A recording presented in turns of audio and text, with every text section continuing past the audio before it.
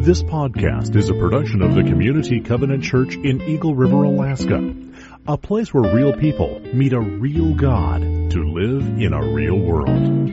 For more information, visit our website at www.communitycovenant.net. Acts 4:32 through 37. All the believers were one in heart and mind. No one claimed that any of their possessions was their own, but they shared everything they had. With great power, the apostles continued to testify to the resurrection of the Lord Jesus, and God's grace was so powerfully at work in them, all that there were no needy persons among them. From time to time, those who owned land or houses sold them, brought the money from the sales, and put it at the apostles' feet, and it was distributed to anyone who had need. Joseph, a Levite from Cyprus, whom the apostles called Barnabas, which means son of encouragement, sold a field he owned and brought the money and put it at the apostles' feet.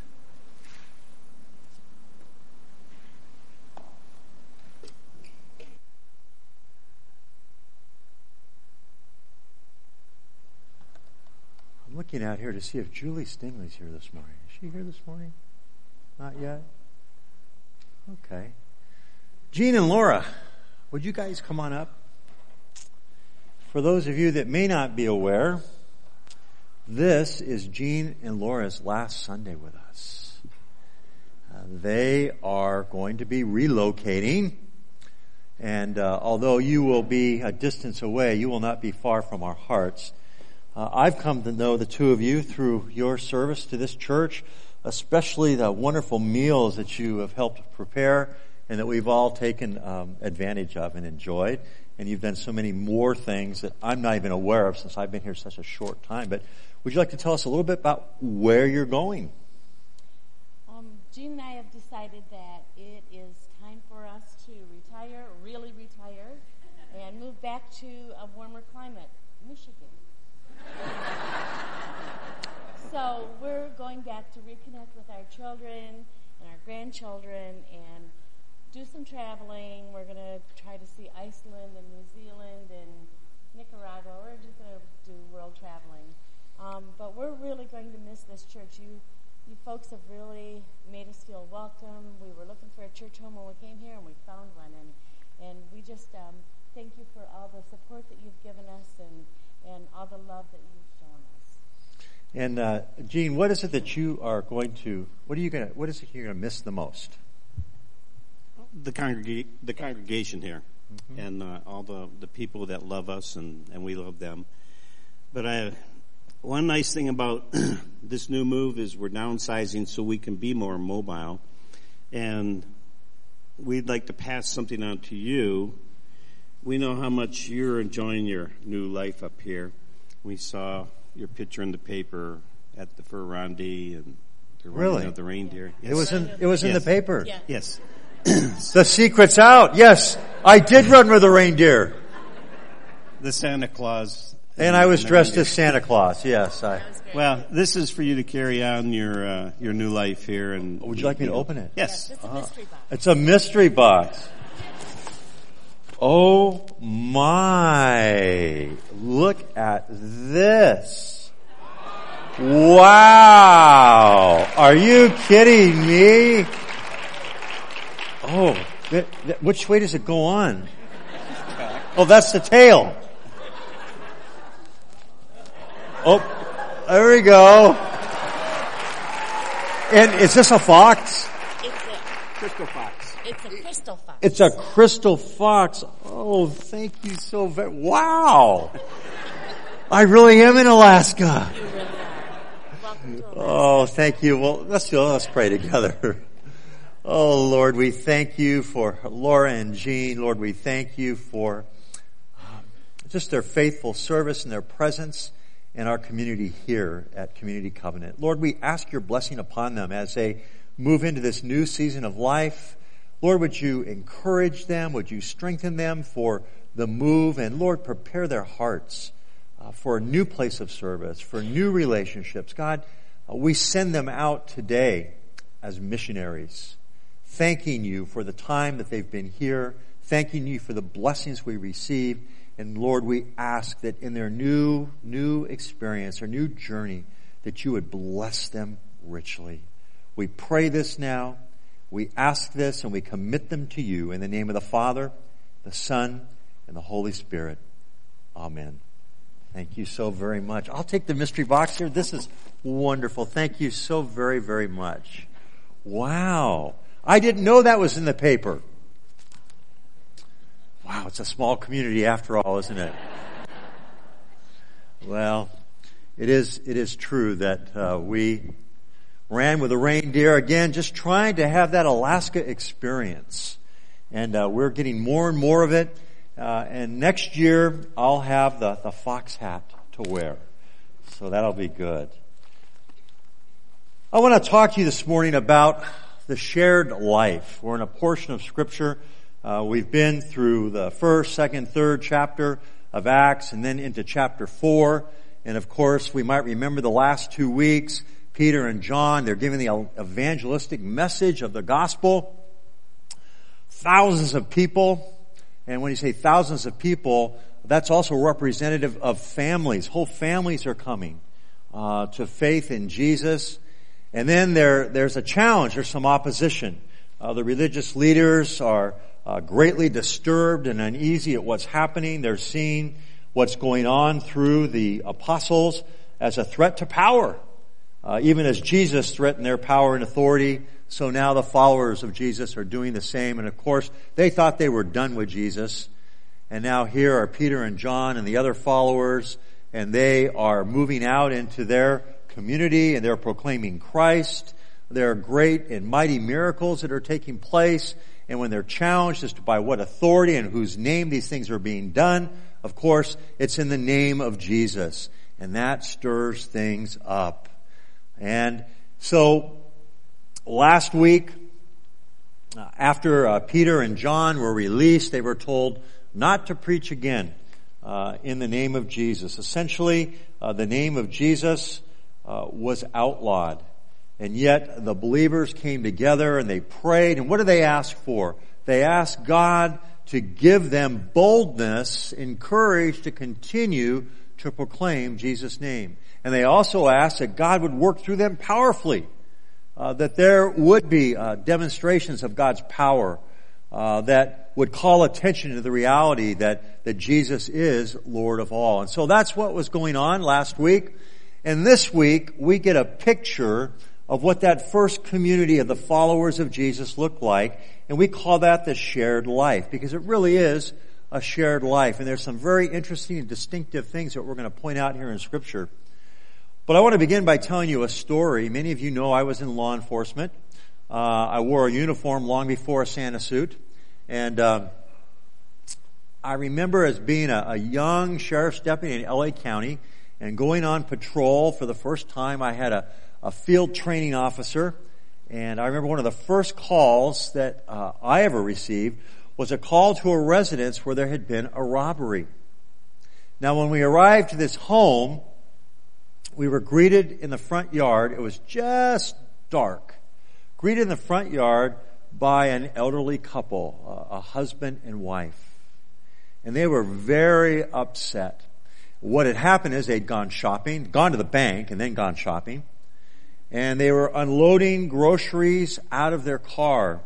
And the wife had the driver's side door open, and she was reaching in to pick up a bag of groceries when someone came from behind her, pushed her down in the car, and ripped her purse from her arm, got into a waiting car that was parked out front of the house, and the car drove off. So when we got there, of course, they were very upset. And I remember very distinctly what she said. She said, "They took God's money. That was God's money. It was for the church. People need the church, and that money was for God, and it was for His work in the church. They took God's money." And it wasn't her money. She wasn't upset by what had happened. It was in her mind the fact that somebody had taken God's money. Well, the story was they had gone to the bank and to the store, and she had withdrawn a large sum of money that she was going to give to the church, her church, that weekend. And so she was very, very upset over what had happened. When we went into her house, it was a very modest house. There was a big organ sitting in the corner of the front room. And she was the church organist in a small local community church where she had served for decades in the music ministry of the church. But I'll never forget that. There were three things that really stood out to me. Number one, she recognized that all she had belonged to the Lord. Even the money that was taken. That was God's money. It wasn't her money. The second thing I'll remember is that her concern for the community. She was giving what God had entrusted to her to the community of faith to be used in the name of Jesus. And so she had a commitment to God, and she had a sense of belonging and priority of the faith community that she was a part of. And of course, the third thing, which was really astonishing, when I was filling out the report, and she was telling me, "This is God's money. It's God's money." I said, don't worry about that. I think God will deal with the situation. And she goes, oh no, Deputy, you mustn't think that way. We have to pray for these people. And so, of course, I'm thinking, well, vengeance is the Lord's. And she's thinking, what an opportunity to pray for somebody who desperately needs to know Jesus. And so her three priorities in life were God, her faith community, and she had a sense of priority and calling for those in the world and her community at large. In this case, the perpetrators of the crime who didn't know Jesus. What an amazing heart of faith. Would you agree with that? All these years later, I remember her, and she stands out to me as a real model of somebody who really exemplifies what we're reading in Scripture today, what we call the shared life. Now, there's a Presbyterian pastor, his name is Mark Labberton, and he wrote a book some years ago called Dangerous Acts of Worship. Dangerous Acts of Worship. And in his book, he talks about how our whole lives are an act of worship. And this is a quote I want to share with you from his book. He said, "We should not fool ourselves into the thinking that it is enough to feel drawn to the heart of God without our lives showing the heart of God. We should not fool ourselves into thinking that it is enough to feel drawn to the heart of God without our lives showing the heart of God." And certainly this woman that I shared with you this morning is an example of one who is not only drawn to the heart of God, but whose life literally in a really difficult time showed the heart of God. Jesus shined through.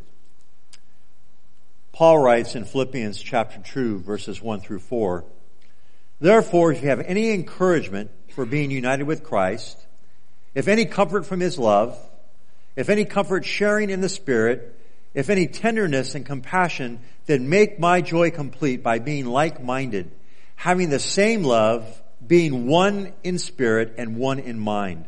Now listen to this. "Do nothing out of selfish ambition or vain conceit. Rather, in humility, value others above yourselves, not looking to your own interests, but each of you to the interests of others." As we look into our passage this morning in Acts 4, starting in verse 32, you'll notice it says, all the believers were in one heart and mind. One heart and mind. And no one claimed that any of their possessions was their own. They shared everything that they had. Their attitude was this: everything we have is a gift from God, to be used by God to accomplish God's purposes in the world. Quite frankly, they weren't focused on themselves. They were focused on God and His work. And they saw their own lives and they saw their possessions as a resource through which that work was accomplished. Living out what Paul writes about. Have this attitude in you that is also in Christ Jesus. It's interesting when we look at that example that we read about here in Acts this morning, and we juxtapose that to 4 contemporary images of the church. 4 contemporary images of the church, of the faith community today, that I think differ from what we're reading about this morning in the book of Acts. And these 4 contemporary images, although they express perhaps an aspect of the church, solely themselves really reflect a distorted image, an incomplete image of the church. So let's look at the first one, the first contemporary image of the church. The church as a gas station. The church as a gas station. For some people today, the church is a place where you fill up your spiritual gas tank when you're running low. You get a good sermon, and it'll keep you going for the week. It's a gas station. I remember a church where I served. I had a couple come up to me and said, "Pastor Todd, I'm tired of the challenge in your message. Each week you're challenging us to go out in the world and to live for Christ. Each week you're challenging us to live sacrificially for one another in a community of faith. Frankly, Pastor Todd, I have enough challenges during the week. I want to come to church, sit down, hear a good sermon, feel good about myself, and go out into the world until next week when I come back." True story. They saw the church as a gas station. The second image is the church as a movie theater. For many people, the church is a place that offers entertainment. Go for an hour of escape, hopefully sit in comfortable seats. Understand that years ago the seats weren't as comfortable as they are today. You might remember that. Leave your problems at the door and come out smiling and feeling better than you went in. Isn't that wonderful? The church as a movie theater. About entertainment, about feeling good, leaving better than when you came in. Unless, of course, the Holy Spirit wants to convict you of something. The Holy Spirit wants to challenge you. The Holy Spirit calls you to an area of repentance in your life. Then I think the church as a movie theater, a place of entertainment, isn't really a correct image of the church. The third image is the church as a drugstore. For other people, the church is a place where you can fill the prescription that will deal with your pain. The church is therapeutic. Now, there's truth in that. We want to come to this place. We want to meet Jesus at our point of deepest need. We want to be honest and vulnerable and authentic about our hurt and our pain. And Jesus is going to minister to us. And we're a part of a faith community where there's healing and there's wholeness. But the church is more than a drugstore. You come as you are, but you leave a transformed and changed person. And so if the church is seen as a gas station, a movie theater, or just a drugstore, it's an incomplete image of the church. It's a distorted image of the church. And then finally, the fourth image is the church as a big box retailer.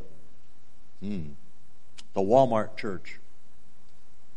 Other people see the church as a place that offers the best products in a clean, safe environment for you and your family. It's a sanitized place. The church offers great service at a low price, all in one stop. For many people, the church is a producer of programs for children and young people. That's the image of the church as a big box retailer. Again, another encounter I had with a woman in a former church where I pastored. She said, "Pastor Todd, I want you to know I'm leaving the church." Of course, whenever a pastor hears that, he kind of stands up and says, "Really? Well, why are you leaving the church?" "Well, I know there's an emphasis in this church on service. And frankly, I come to church in the morning and I don't want to be served. I don't want any demands. I don't want to feel like I should be doing something that I'm not doing."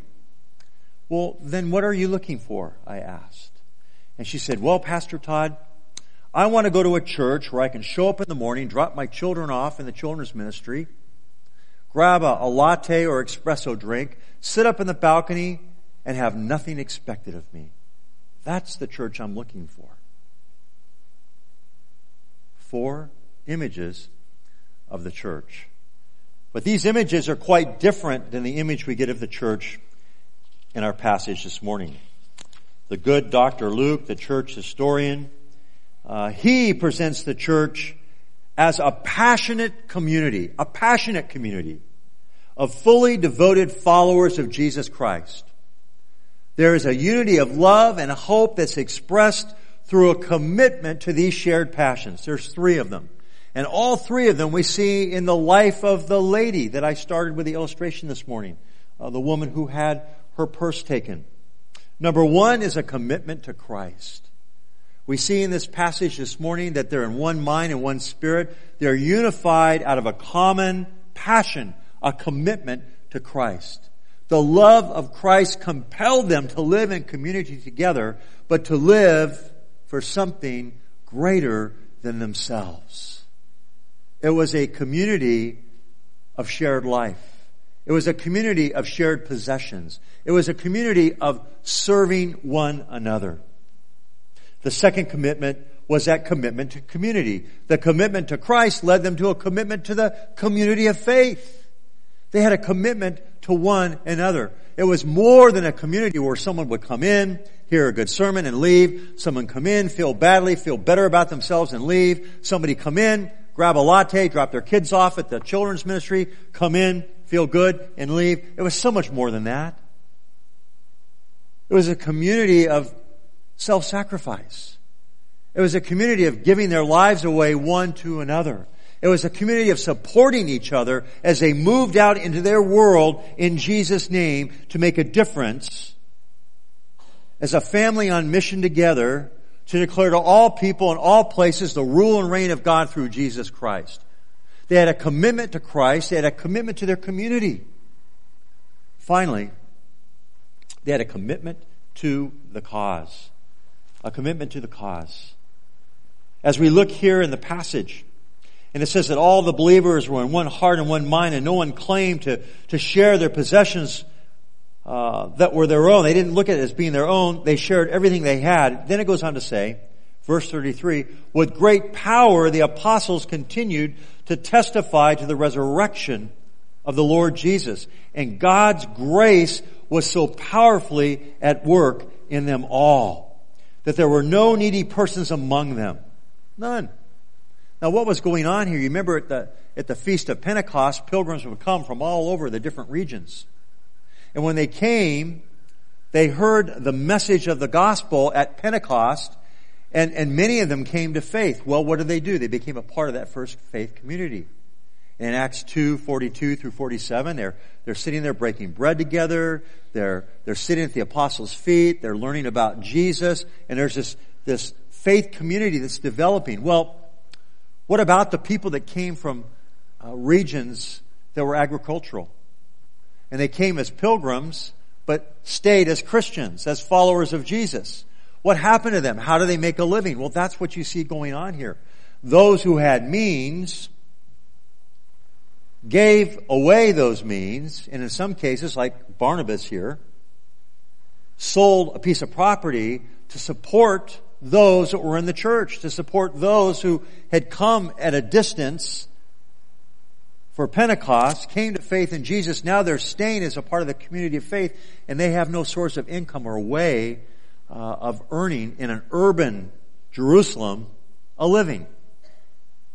And so people are giving as needed, as the Lord leads them, to support that community and to support the work of the gospel. That's what's going on here. But it says that while this is going on, the apostles have great favor. They have great favor. And you know what? When the community of faith is functioning the way God intends it to, when we are living with a total commitment to Christ, a commitment to community, and a commitment to the cause, to the message of the gospel, to taking that into our world, when we are doing that, you know that's attractive to other people. They look at us and say, what's different about us? Why do you live in such a way that you would sacrifice and live for something greater than yourself? Whether it be for your commitment to Christ, whether it be to your commitment to community, or it be to your commitment to the cause. Why do you do that?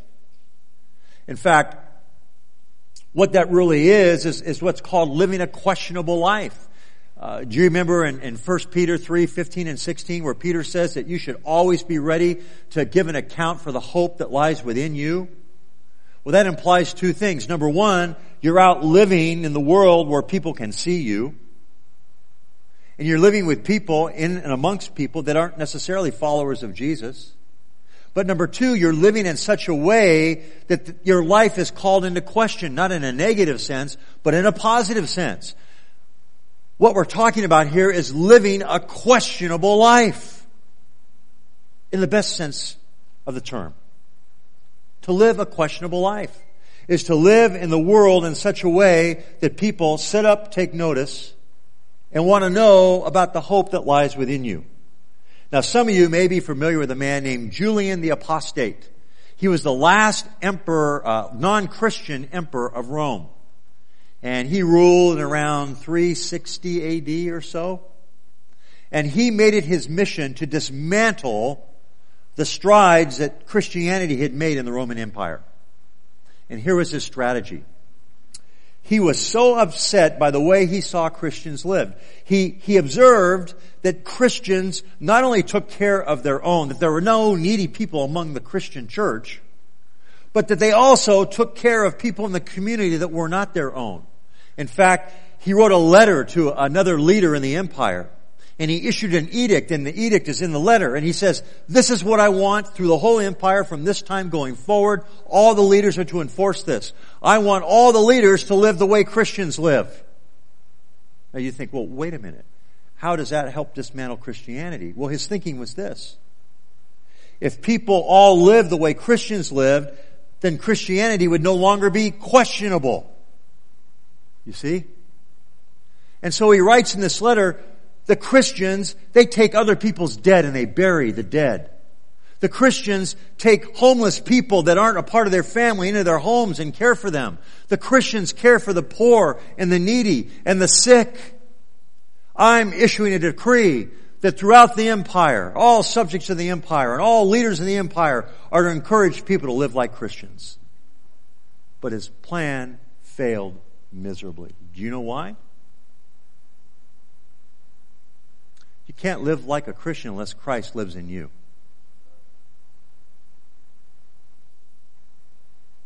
You see, what he was seeing was the reality of the risen Christ alive in the followers of Jesus.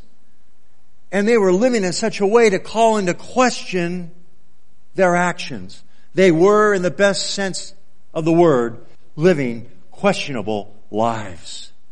They were willing to give themselves away. They were willing to give their material possessions away for the sake of the gospel, for the sake of the message, of living the message of Jesus Christ in the world. And it was a powerful message. They weren't attached to the things that they owned. They wanted to use them for the Lord's work. In Matthew 6:24, Jesus says this, no one can serve two masters. Either you will hate one and love the other, or you'll be devoted to the one and despise the other. You cannot serve both God and money. So you can't serve money. But money can serve God if it's used for God for His purposes. You know, one of the things I found here early on as Lori and I came to Community Covenant is you are a giving congregation. We were recipients of your generosity. And as we continue to be a missional community, a family on mission together, it's that generosity that others are going to see. They're going to call into question our lives as we live questionable lives. You want to live a questionable life, then don't let money own you. You use money for God's purposes. And you watch why people look and say, what do they do? Why are they doing that? Why are they so generous with their time, their treasure, and their talent? People question that because that's not the way of the world. You see, you and I have a choice. We can live lives of scarcity or we can live lives of abundance. What we see here in our passage today is a commitment and a belief that God wants to bless those who live lives of abundance. Now, you're all familiar with the story of how to catch a monkey. You know that story? You don't know that story? You've ever tried to catch a monkey? Well, Here's how the story goes. You get a container with an opening large enough for the monkey to put its hand in. And you put something in the container that the monkey would desire. A peanut, a piece of fruit, something that monkeys like to eat. Now the monkey will find its way to the container, will put its hand in, and it'll grab onto that object. But then guess what happens? It tries to remove its hand, but it can't get its hand out. Because it could get its hand in while it was open, but the fist grabbing onto that object keeps it from being able to remove itself from the box. And that's how the monkey is captured. You see the illustration? We can live lives of scarcity like the monkey. We can grab onto our possessions and material things in the world.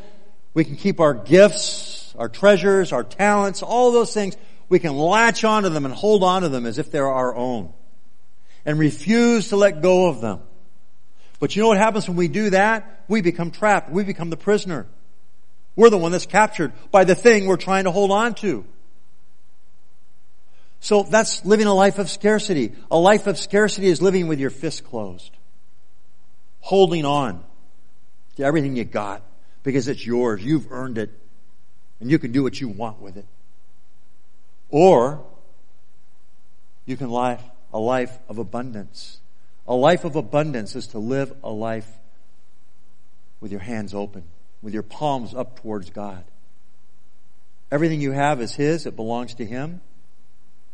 It flows to you and through you for His purpose. And when you live a life of abundance, you're living with palms up, hands open. Here's the point. God can't fill clenched fists. God can fill open hands. And so here's the question. Are we going to live lives of scarcity or lives of abundance? Are we going to live like monkeys captured by the thing that we're trying to hold on to?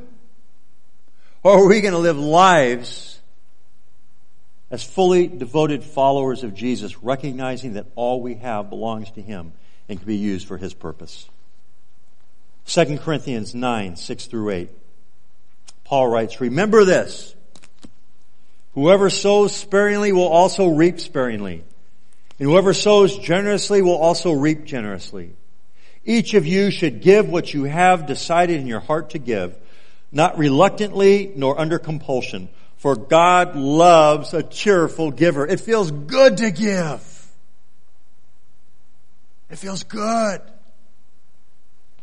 You're blessed more than you bless.